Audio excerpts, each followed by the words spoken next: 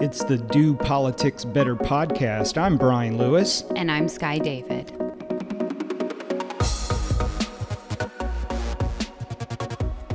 House Budget Week, Part 2, or Week 2 of House Budget Week. The subcommittees rolled out last Thursday morning, and then on Monday evening, we saw the entire House budget after the Speaker's press conference about the budget. So we saw the whole thing, spent Tuesday in appropriations, and the House voted on Wednesday and Thursday on the floor for their budget. Whew, it has been an adventure. Contrast that to the Senate budget, where it was like the Senate budget rolled out on a Monday, by Thursday, done. Yeah. I mean, I'm having a hard time thinking about this as you're laying out the House Budget Week. Last Thursday feels like a month ago. It has been a very long week, a roller coaster as predicted. Subcommittees, amendments, trying to fix things. Confusion. Oh, what a week. It has paid off. It has been a great budget week. But like any roller coaster, it's scary when you're doing the loops and the big dips. Some nauseous moments. Scary moments. But it is over. The House came in this morning at 11. Didn't really get started until 1 o'clock. They concluded a third reading vote that had lots of debate. It was pretty wild because I think we went into Wednesday, thinking the House generally does a ton of amendments on the floor. Mm-hmm. In debate, and they like to go right up into that midnight hour, take a little break for dinner, people have a drink, get a little loose, come back, debate, and everybody kind of claps at the end and is friends again. That is not what happened yesterday. Not at all. For one, right out of the gate, they start presenting the budget, but then we start hearing amendments are coming to the floor earlier than expected. That's right. The amendments started, I think it was like 3:30-ish, and we didn't expect amendments to start until like 5 probably. Again, this is our own timeline. Mm-hmm. And so the House finished up last night. It was like 7:30 or 8. And so they came back today. But last night, we still heard a good 15 to 20 people debate the budget. And the debate has always been robust between the two parties, the Democratic Party and the Republican Party, about the priorities and the spending plans. And usually you get 3 or 4, maybe 5 debaters who are really making those pointed criticisms of the spending plan. Last night was a little different. We had some moments where the emotions got high, the volume got high. That's right. We had members walk off the floor. We were off the House floor. We hang out there because there's some great audio right off the House floor. So you see a lot of lobbyists hanging out on budget night. And some members came off and said, I will listen to any debate, but I just don't want to be yelled at. And it was noticeably loud inside the chamber. I think you have heard the phrase many times before, everything has been said, but not everyone has said it yet. And that is definitely the motto of the North Carolina House. There were moments where you heard legislators outside of the chamber saying, why doesn't the speaker call the question or have someone call the question? And there was a point in the evening where the speaker specifically said, I am not going to call the question. If you would like to speak on the bill, you may speak. That is your right. We will stay here until everyone is done talking. And they did stay until everyone was done talking. And then they did it again today. They did it again today. And calling the question is a parliamentary procedure in which you have a vote to cut off debate. We had an incident where the speaker spoke from the chair in which he admonished the General Assembly. Yes, he spoke about some Democratic members who, I guess, took photos of empty chairs during debate, saying it was below the House. Yeah, it was a low point, I believe. And in fairness, Democrats, Representative Greer Martin did asked for the Speaker to have one of the Republican budget presenters to not question the motives of his side of the aisle. Was very tense. I have a theory that because we are also starting the redistricting process, those meetings started last week, we had some this week, I think it's caused a little bit of tension on the Democratic side. Just a theory out there. I was surprised at some of the anger I heard last night on the House floor. But in the end, there were 9 Democrats that voted for the House budget, both last night and today. So I think the final vote was 72-41 both times. Mm-hmm. There were some members missing. There's some folks that are sick this week, but there were 9 Dems who voted for that House budget. And looking into next week, they are going to start, as the Speaker said, informally meeting with the Senate before they appoint conferees to negotiate the final budget. So the formality will be that this House budget will get engrossed today. It goes over to the Senate. The Senate will make a formal vote to reject the PCS for Senate Bill 105, which is the budget. They will reject it, and that will automatically trigger a conference committee. From there, Senator Berger will appoint his conferees, which are budget negotiators. Speaker Tim Moore will appoint his conferees. Those will be the House budget negotiators. And they will go behind closed doors into room 612 at the Legislative Office Building, and they will begin formal negotiations about a final spending plan.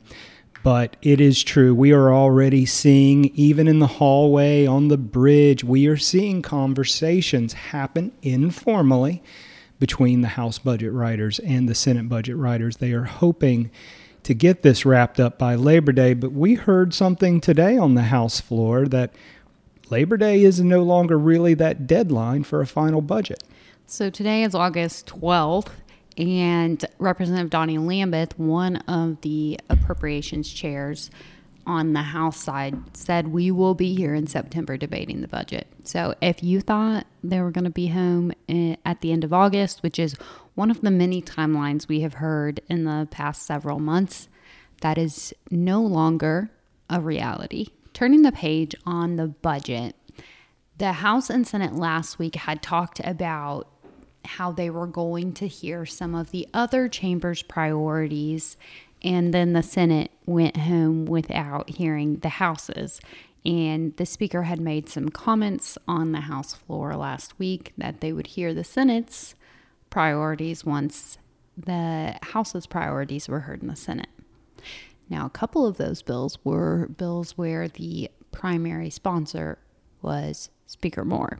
So a couple of those bills were heard over on the Senate side this week. Yeah, he has legislation pending in the Senate. I believe it's due for a floor vote around addressing, it's called the riot bill at the General Assembly, and it's dealing with tougher punishments over those that are rioting and I believe assault on a public safety officer. It got a lot of debate in committee and a lot of questions specifically from Democrats who charged that this was stifling free speech, that we were trying to quash protest. That's right. And a lot of the pointed questions from Democrats in the Senate Judiciary Committee were around the ability for property owners to sue protesters in private lawsuits for treble damages, which means 3 times the damages that it caused to your property. So there were some questions around that, and that was really where the debate was centered. And he cited an example that was right here in our office community. We have a store that is just 5 doors down called the DGX. It's the best store in downtown Raleigh. It really is the best store, but it was taken out of business for at least 6 months. Yeah. And it is a place not only where we go and shop for the office, but it's also around this community. There are some residential areas, and they are low income when you get down past into the southeastern Raleigh area where people shop. And those folks were left without a place to shop. In fact, you and I were involved in a food drive for some of those residents. Politics certainly got entered into the debate. I think everyone agrees that firefighters should not be pummeled with ice water bottles and that we shouldn't be ransacking private businesses. But there's also this concern about free speech and people's right to go to the streets and protest. Another bill that we have been following and talked about extensively on the podcast is Senate Bill 35, which would raise the age of child marriage from 14 to 16. That passed the House yesterday unanimously. It does have to go back to the Senate for concurrence, and then that will head to the governor's desk. So that was a pretty exciting nugget this week, something that happened that I think flew a little bit under the radar just because it was budget week. But that was one of the Senate priorities that the House held on to for a little longer than expected. Did they make significant changes to the bill? No. Okay, so if you want to learn more about the child marriage bill, we did a podcast interview with Senator Vicky Sawyer, who is the primary sponsor over on the Senate side. And at that time, it had passed the Senate, and she was waiting for it to move in the House. But this is a major piece of legislation, one of the many pieces of bills specifically coming out of the Senate that we were watching. And you're right, with the budget, the way it was just going through and all of the debate and the amendments and the prolonged week, or at least it felt like a prolonged week, it did fly under the radar. Another bill that I guess might also be said to have flown under the radar that was also heard in Senate Judiciary this week would be the repeal of the pistol purchase permit system in North Carolina. In past years, the Sheriff's Association has really stopped that bill from moving forward. And this year, the Sheriff's Association decided that they would support the bill. And because of the sheriffs supporting it, it has moved forward. It passed the House and now is over in the Senate, past Judiciary. And I expect that that'll be something that if it hits Governor Cooper's desk, it is looking right at a veto. Yeah, it was interesting from a lobbyist perspective to see the Sheriff's Association go from opposing it to neutral this session to supporting it. It certainly helped the bill's sponsor, Representative Jay Adams, who claims that the pistol permit system is a relic of Jim Crow laws in which we were keeping black gun owners from owning a pistol. Modern day problems seem to be that some sheriffs are delayed in getting permits processed. That was something we heard a lot about during the pandemic. Yes, here in Raleigh, there was a delay. I believe the sheriff here said that he was going to delay processing permits. It became a political battle at the local level and then seeped up to the General Assembly. There's also the argument that this modern day background check is a more systematic way of seeing if someone qualifies for a gun or not.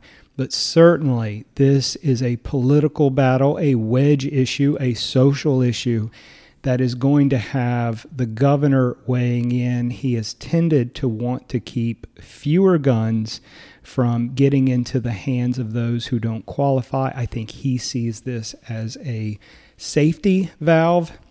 We'll see how this plays out, if it plays out. As I believe you covered a little bit earlier, redistricting, your theory that redistricting was seeping into the budget process. The redistricting process has begun. And they developed the redistricting committee, which is joint between the House and the Senate, developed their criteria for drawing maps this week.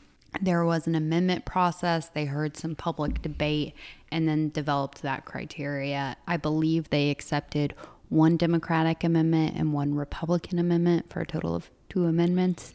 And they will be moving forward with that process next Wednesday. We haven't been involved. We're not in that room, but we do know that it's happening. You will not see us in that room. We are staying away from redistricting. I don't want to be in there. anywhere to do with it. Yeah, I want nothing to do with redistricting. We don't have a client that's interested in it. It is always a messy process. It does Not my problem. Not my problem. It does create a lot of tension, and it's unfortunate because I know a lot of races are very tight. There are about 20 races in North Carolina that can be changed with a few precincts, and it's a messy process.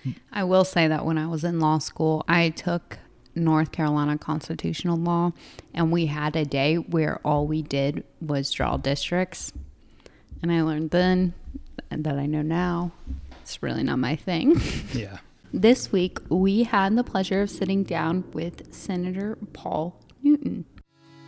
The Do Politics Better podcast is supported by the North Carolina Travel Industry Association. Founded in 1955, NCTIA has a distinguished history of partnering with the North Carolina General Assembly to strengthen and preserve tourism in North Carolina. Visit nctia.travel for more information on how you can support your local tourism destination and the thousands of North Carolina jobs it creates.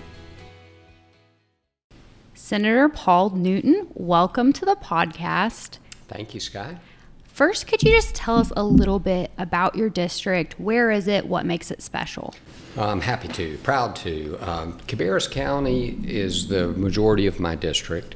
I do have a little bit of Union County, but Cabarrus County is a growing, great place to live. So we just had several large economic development announcements the last couple of weeks. So we're creating jobs, we're creating opportunity. And I've always believed that the way you move someone from low income to middle income is through opportunity for prosperity. And we're doing that in Cabarrus County. And the city of Concord in particular has been listed as one of the best places to live in North Carolina. And if you've ever been through the city of Kannapolis, you might think of the old Cannon Mills. Mm-hmm. It has dramatically changed. We have a minor league ballpark, we have apartments, we have condos, we have actually a nightlife there in Cabarrus County in Kannapolis. So the mayor there has done a great job, and I was just really proud of Cabarrus County. It's a great place to be, and it's growing rapidly. Prior to getting into politics, you were in the private sector. Can you kind of talk about that, your life prior to entering the General Assembly? Happy to. So went to North Carolina, UNC, undergrad and law school.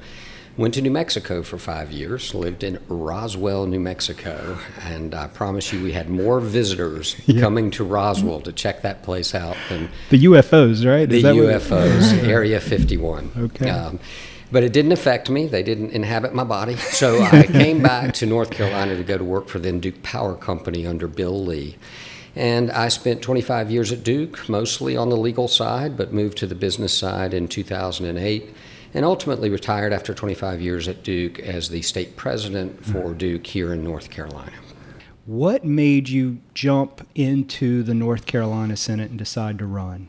Well, I had retired from Duke in 2015 and enjoyed 3 glorious months of actual retirement. And then my predecessor, who was actually the longest serving state senator at that time, Fletcher Hartzell, decided sort of 11th hour that he was not going to run. And so somebody decided a full court press on Paul Newton would be a good idea. It really illustrates the power of the personal ask. I would not have done this but for some people that I respected greatly, including Senator Phil Berger, calling me and asking me if I would consider doing this. They thought I might be pretty good at it. You have 4 children. I do. And a farm. How do you balance your home life with being in Raleigh so much? That's a great question. Now, my kids are grown and gone, all 4 of them.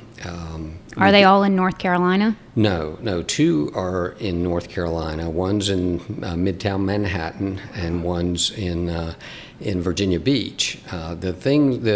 Those that are most sad when I leave, other than my wife, are my dogs. I have a couple of dogs that just are my best friends, and as I'm working the farm during the day, they are there by my side, and it's only been once in my memory that they've given up before I did. So we have a great time together. Tell us a little bit about this farm. I understand you run a wedding venue, and it's been described to us that you're a gentleman farmer.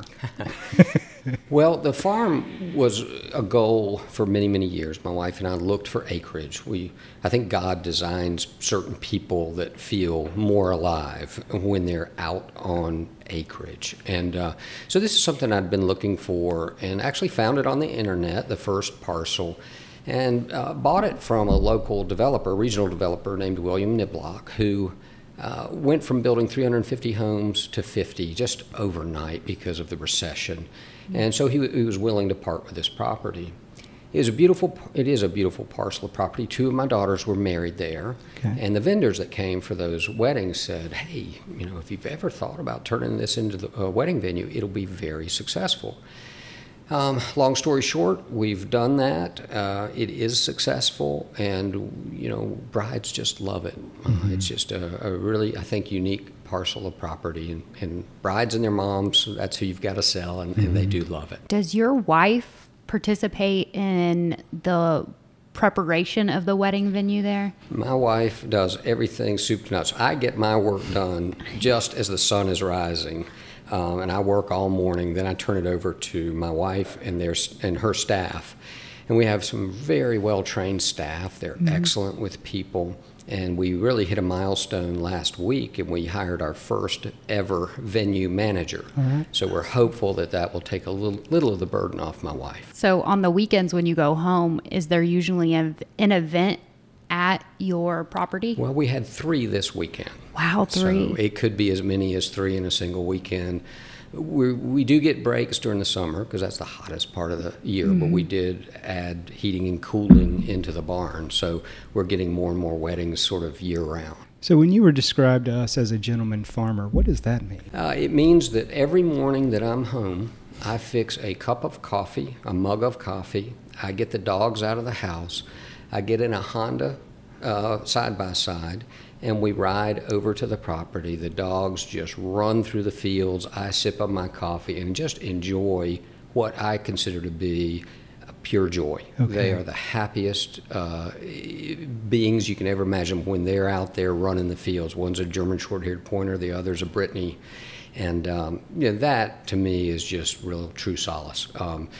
We do have a farmer that's a cattle farmer nearby who hays our fields and does plant some crops. I'm not a literal farmer, but it is farm land. And I explain to people one of the paradoxes of land is that when you live in a subdivision, people charge you an arm and a leg to mow your grass.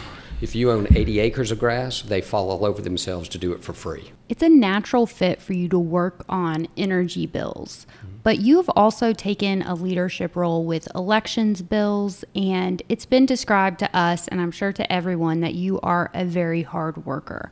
How do you decide what sort of legislation you're going to take on? What's your philosophy as far as your workload?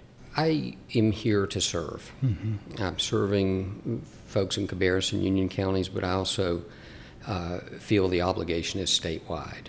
And what you find if you're sort of trying to do the very best with whatever scope of responsibility you've got, typically people tap you on the shoulder and ask you to get involved in something more, something else. So it's sort of taking care of itself. I'm not smart enough to necessarily anticipate the course forward for the future. And you could argue others are doing that for me, but I'm here. As long as I'm here, I'm going to give it my very best, and I'm going to participate in anything that I think I can add value to. And my perspective on legislating and legislation is that we should be solving problems. I mean, I can sit here now and I can see a problem that's going to occur 15 years from now. Why wait for the crisis? Let's try to solve it before it becomes a crisis. We are in the budget process now. The House drops their budget this week. The Senate dropped theirs a couple weeks back. We're going into the conference report. You are a finance chair over on the Senate side. I think most listeners are very aware of what an appropriations chair does.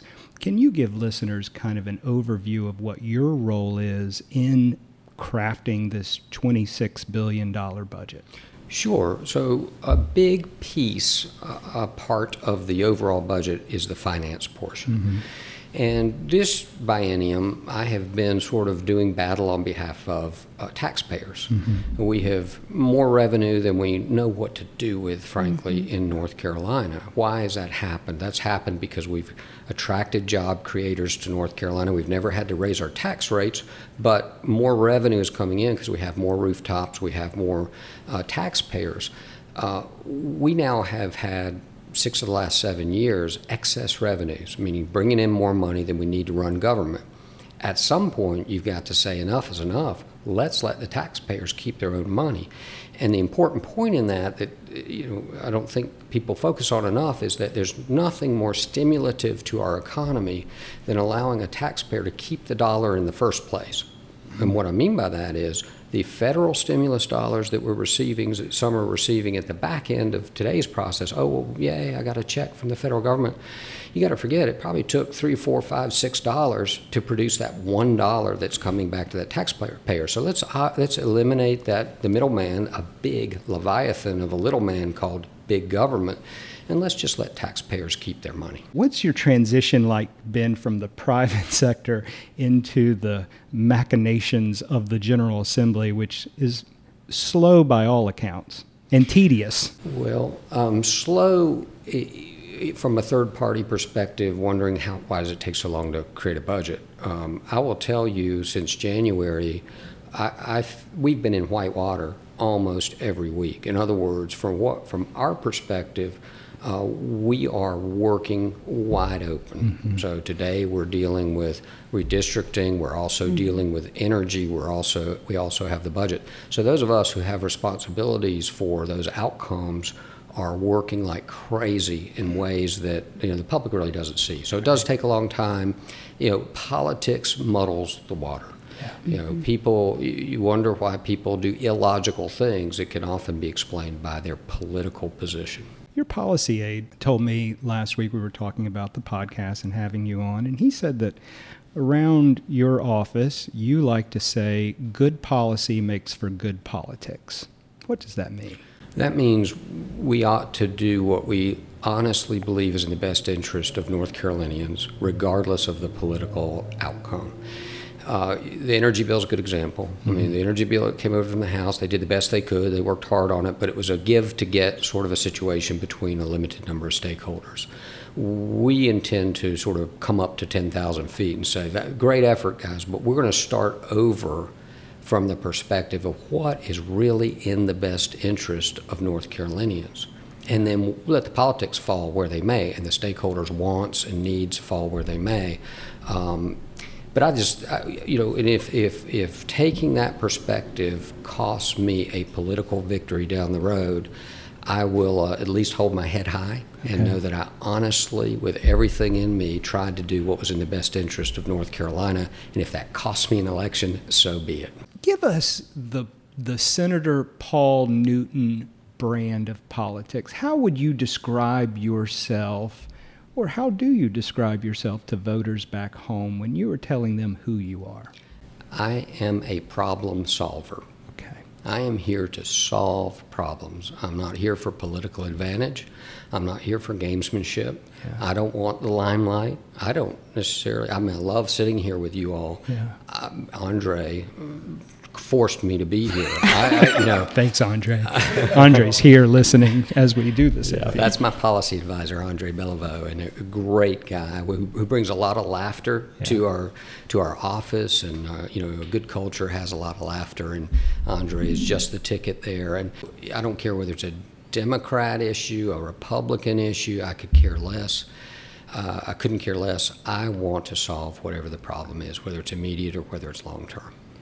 Politics seems to just creep into everything. The energy bill, very political right now, it seems, and redistricting's coming up. The budget, you've got to deal with the governor, you've got to deal with the House. How do you reconcile your problem-solving kind of way of doing things with all the politics that just comes at you every day? Yeah, it is part of it. So when you sign up to try to solve problems in this environment, the politics are going to be there. Some of them are on the sort of the minor end of the scale, and we can work through those. If it's too draconian, then you have the other party voting for bills that make perfect sense, and you cannot understand why they wouldn't vote for them. I don't want to slam Democrats here. I might be frustrated with that, but that is part of our environment. We talked to one of your colleagues, Senator Jim Perry, this morning, and he says that he has one gripe with you, and he just can't let it go. And that is your insistence on using an Android phone when you are a part of, I presume, a chat group of senators, and they say it just messes up everything. They can't send you PDFs. They're not sure if all the messages go through. Do you have a rebuttal for Senator Perry? I do. Two responses to that. Number one, my son works for Google. Okay. So we could do full stop there. The second is you can always kick the Android user out of the chat group, which is exactly what those folks did. So, as a problem solver, I'll bring a problem to you. Our politics are increasingly more partisan. If you had a magic wand, you could fix one thing in our politics to make it less partisan or better. What would that one thing be? That's a great question, and the answer to me is very straightforward. Sadly, politics have become a form of religion for people. We've gotten away from Christianity, we've gotten away from other major religions, and people forget that Christianity is about forgiveness. It's about loving one another, caring for one another. Instead, they've gone off into a very hyper-partisan political mode because they don't have that perspective. They don't have that grounding from their childhood. And so that has sort of spun the narratives. It's spun people's focus really away from the things that truly matter, which are bigger and better goals than a political goal. Well, Senator Paul Newton, we appreciate you being on the podcast. We appreciate everything you do for your district, everything you do for North Carolina. You certainly know how to do politics better. Thank you, sir. You are more than welcome. Great to be with you today. Earlier in the session, we had the pleasure of working with Senator Newton, and we really saw this problem-solving way of legislating in action up close, working closely with him and his office. That's right. We had an issue that needed to be worked out, and it had some finance provisions. So we worked with his staff and him and solved the problem, just kind of like how he talked about. That's really what he focuses on. I also found it very interesting that their farm is a wedding venue. That is an interesting side about him.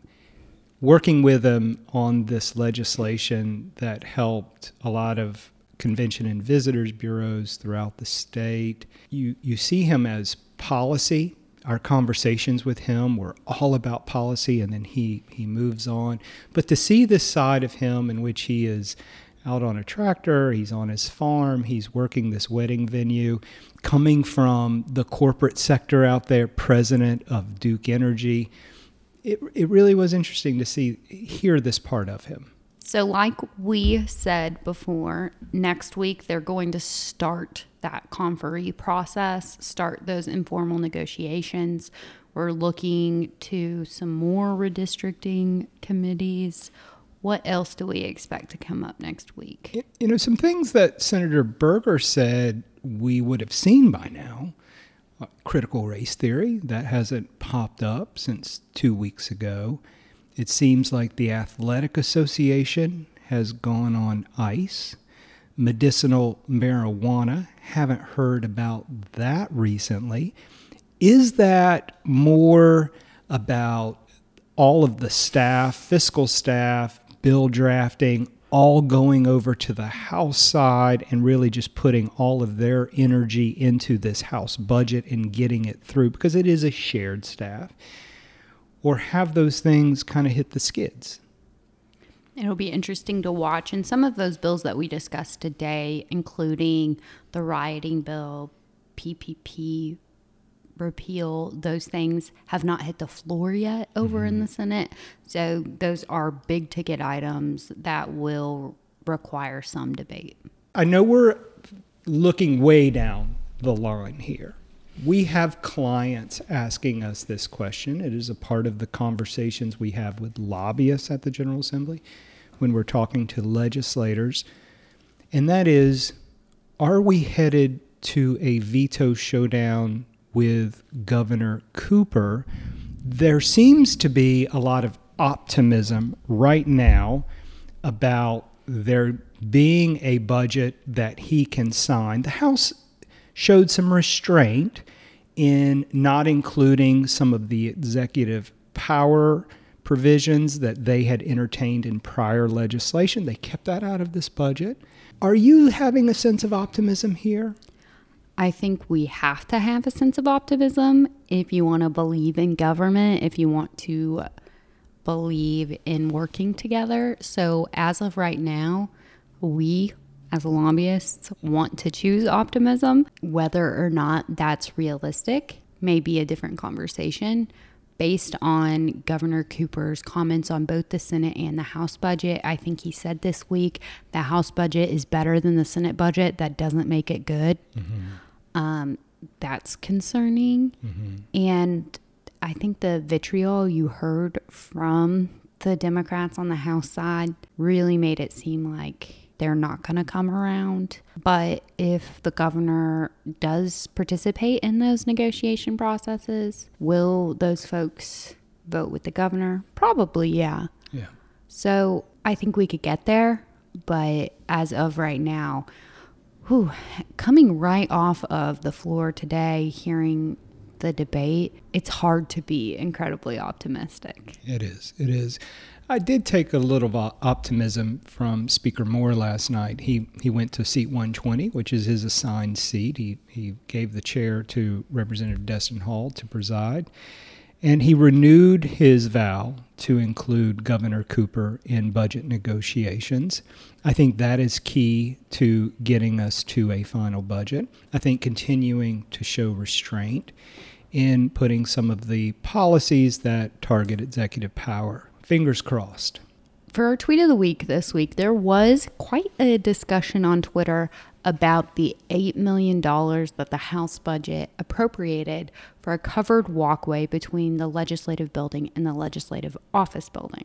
If you're not there all the time, you do have to go outside to walk between the two buildings. Unless you're a member or staff, you could walk under the buildings. There is, where the bridge is, it is covered. But for lowly lobbyists, and also most staff and members, do just take the uncovered walkway bridge between the two buildings. That was taken out of the budget. So it was an $8 million appropriation to create this canopy? Yes. Okay. I should tell you that I heard that there was some funny discussion saying that lobbyists could put up inside that covered walkway like new frame and then like ads for our clients, and like it could be, you know, a walkway full of advertisements, which would be hilarious. But it was removed from the House budget. I don't know where that was reappropriated to, but Travis Fain tweeted, "I understand this was removed from the budget today in the House. Walkway, we hardly knew you." Yeah. Well, Travis is one of those that has to walk across the bridge, and it's never really a problem until it rains and you are walking from the main legislative building to the legislative office building. And as sure as you don't have an umbrella, that is when it pours and you just get over to one building or the other and you are drenched. I am all in support of a covered walkway. Looking at you, North Carolina Professional Lobbyists Association, of which we are proud members, that is something that we need to be advocating for. I agree. I was excited to see this because, and it can be hot even when it's not raining. I mean, days like today, it's hot just going out back and forth between the two buildings. If you're running between offices on a busy day, it can be rough. And it's not just for lobbyists and reporters. We really need to look out for all of the guests we have at the General Assembly who come down to exercise their First Amendment rights. Yeah, you need a covered walkway. You don't need to be rained on. You don't want that sun beating down on you. So Wow, the passion for the people. for the people, he says. We hope in the conference committee we can get this provision put in and give the North Carolina citizens exactly what they deserve, shelter from the rain and sun. Wow. Are you lobbying for the awning industry? No, lobbying for the people. A true public servant. Yes, pro bono. I'm doing it here. Wow. How does it feel to be 50 years old? It feels really stressful because I turned 50 right in the middle of the whole House budget process. I'm hoping that it, smooths out over the next few weeks as, the budget starts to take shape. But I really did have a great birthday. My wife, with the assistance of you, had a wonderful surprise party that was thrown for me Sunday night. I was completely caught off guard by it. I was told that we were getting in the car and meeting the kids at Red Bull, and we were going to have a traditional birthday dinner because that's where the kids used to love to go when they were kids. Let's go to Red Bull. So we were heading up to Red Bull, but we needed to stop by our neighborhood pool and check on some things over there. I'm on the HOA, and Julie said, listen. Humble brag, I'm the HOA president. Yeah, no one ever brags about being HOA president. So Okay. I go in to check on the pool. Which was a glorified HOA party. That's true. It really was. And I walk in and I see friends and family, and Sky puts up this wonderful video that was created. And we had some colleagues at the General Assembly who sent video messages, some staff members, and some legislators. It was really, really a great time, and it was very humbling. And I appreciated you doing that with Julie, and it was just a great time. And then, of course, after Sunday, we were just knee-deep into budget stuff on Monday. I will tell you that on my flight on Sunday, in order to finish the video, because I got some late submissions, I had to buy the $6 Wi-Fi on the plane. So that's pretty much exactly where I value your friendship. Yeah, well, put it on your expense report. We'll process that. It was fun. But I'm willing to do it for you. You're welcome. Thank you. Well, 50's been great. Well, that is it for this roller coaster week. We hope you take the time to rate, review, subscribe, share this podcast on your social media, help friends find this podcast. Or enemies. Yeah. We hope that you have a relaxing weekend this weekend, a great week next week. And remember to do politics better. This week, we had the pleasure. You can tell we have a lack of sleep right now. Hey, don't look at me. All right, I'm not looking.